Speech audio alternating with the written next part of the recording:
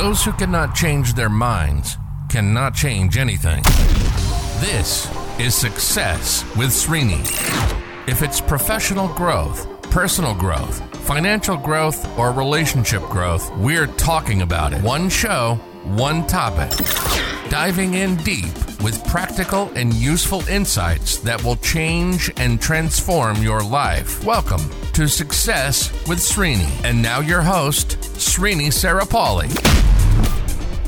How to stop the negative behavior before it stops us.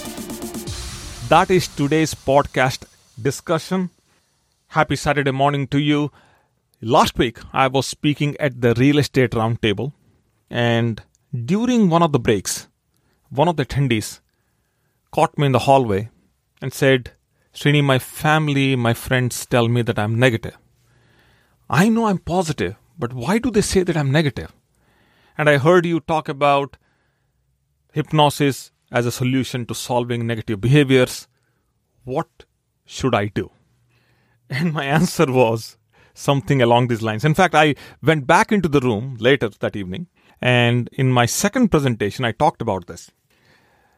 You see, our behaviors, whatever our behaviors are, most of the times our behavior is invisible. Our habits are invisible, our behavior is invisible. If we can see somehow ourselves from the front, we would find equal amount of faults in us that we find in others. This beauty, this creation, this mankind, this nature is such that it made us invisible to ourselves. So there has to be a tremendous amount of self-exploration, self-reflection before we can find who we are, before we can see who we are. Of course, hypnosis and many other tools are there. They are all available if somebody wants to consider them as a way of life and take them in. Yes, and beyond hypnosis, there are many. But consciously, what can be done? Well, here are some things that you can do today. This is the exact thing that I shared with this individual in the hallway. The first and the foremost thing is that you got to claim your inner power. And you have to tell yourself that you have to stop it. So every time an action has gone incorrect, something that went wrong, you need to find that act in the middle and say, I'm sorry. You say something incorrectly to someone, you stop yourself, you say, I'm sorry. I'll give you one example. Right before the Real Estate Roundtable, I was getting ready for it. I was in the middle of it on the Friday. So last weekend was the Real Estate Roundtable, but this was the Friday. I got a call from the doctor's assistant for my dad, for my father. And I was in a hurry and I did not respond to her the right way. And they scheduled that consultation for Monday. So I was busy through the weekend, and Sunday was a down day. Real Estate Roundtable was on Saturday. Sunday was the down day. And I went back the Monday. The first thing I did on Monday was I take my dad to the doctor. And once everything was done, once all the checkups were done, I was stepping out and I went to the front desk and I said, is Kim available? In fact, the lady who helped me to check in was the same lady. Her name was Kim. And I was asking her name while I was leaving the place. And I told her, I said, listen, Kim, you called me on Friday. I was distracted. And I was not answering you, even though you were very nice to me. I was very distracted. Too many things going on. I somehow valued me above you. You were calling me for my dad. And I'm sorry for my behavior. Shouldn't have done it. It's against my character. I shouldn't have done this way. I'm sorry for this. I said that, and my father's doctor was right behind the counter listening to this. And she said, oh, that's so nice of you. You don't need to say that. I said, I'm sorry. No. I know how hard you work here. And if at any point in time, even if you call me in the middle of the night, I need to be aware that you are calling and who you are and what you do and how much you work hard here, and your contribution is way beyond than what you're paid for and whatever you do. So I kind of conveyed that in those words. So I need to be aware that I need to be respectful, I need to be humble. And I was not, and I do need to somehow be answerable to myself. So even though I'm saying sorry to you, that doesn't mean you are gracious, you may not accept that, but then I'm answerable to myself. And I knew I was wrong. And thank you for giving me an opportunity to express myself. And that's all I said. I walked out. Catch the act in the middle. Catch the act as it's happening. That's how you claim the power. One other thing I would do is I would take a paper, sit down, and write. If there is one thing I can stop about myself, what is it?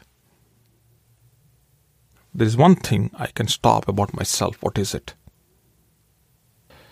And there are many things we can stop within ourselves, but we choose not to.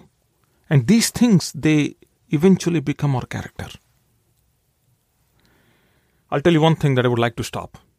I would like to stop thinking while I'm listening to somebody.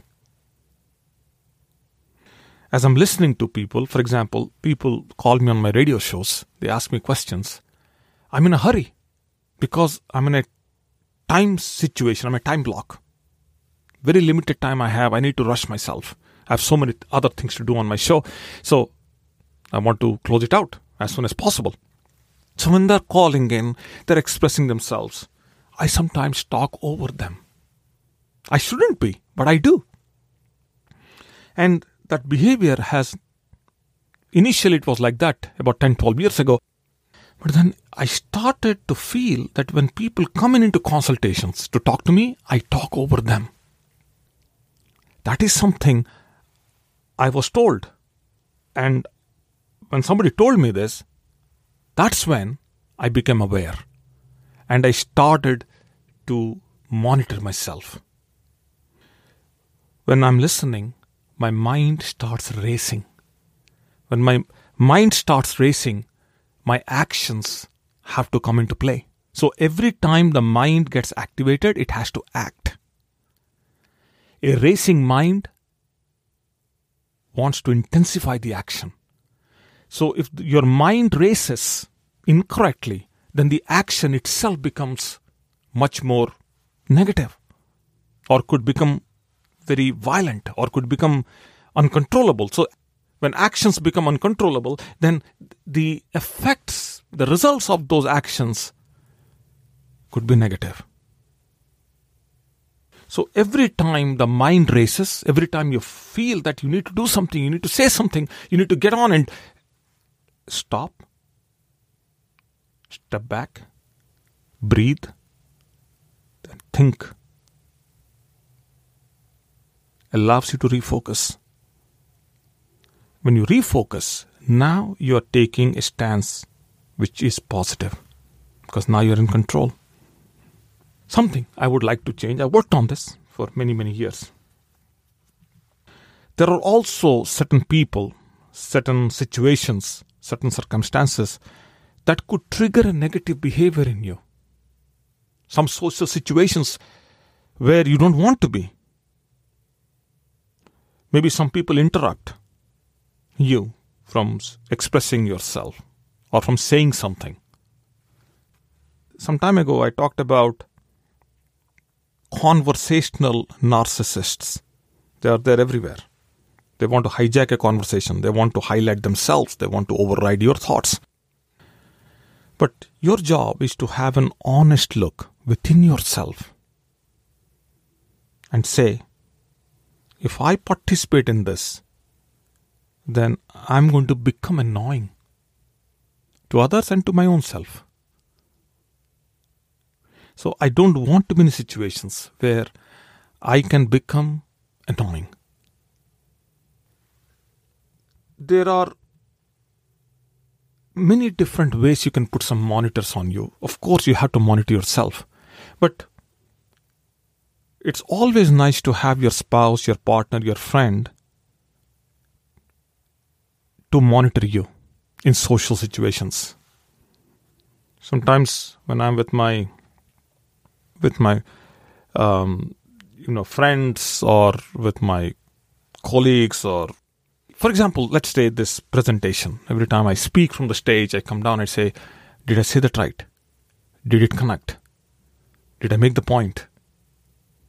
And if I did not, then I have people who are monitoring, who will tell me. Even on my radio shows, when I do my shows, I have several people listening to my show. My admins, my mentors, my children, everybody listens to the show. Everybody has a different input, but every input matters. Every time there is an engagement going on, like some conversation going on, at any point in time you feel that you said something that is not being taken right, or you misunderstood something, and maybe you're about to say something, but what you heard is a little different in your mind, and you're not sure, but somehow you have to respond to it. I stop, I pause, I say, listen, let me understand this. Is this what you said? And then I say, I'm sorry, I am interrupting you.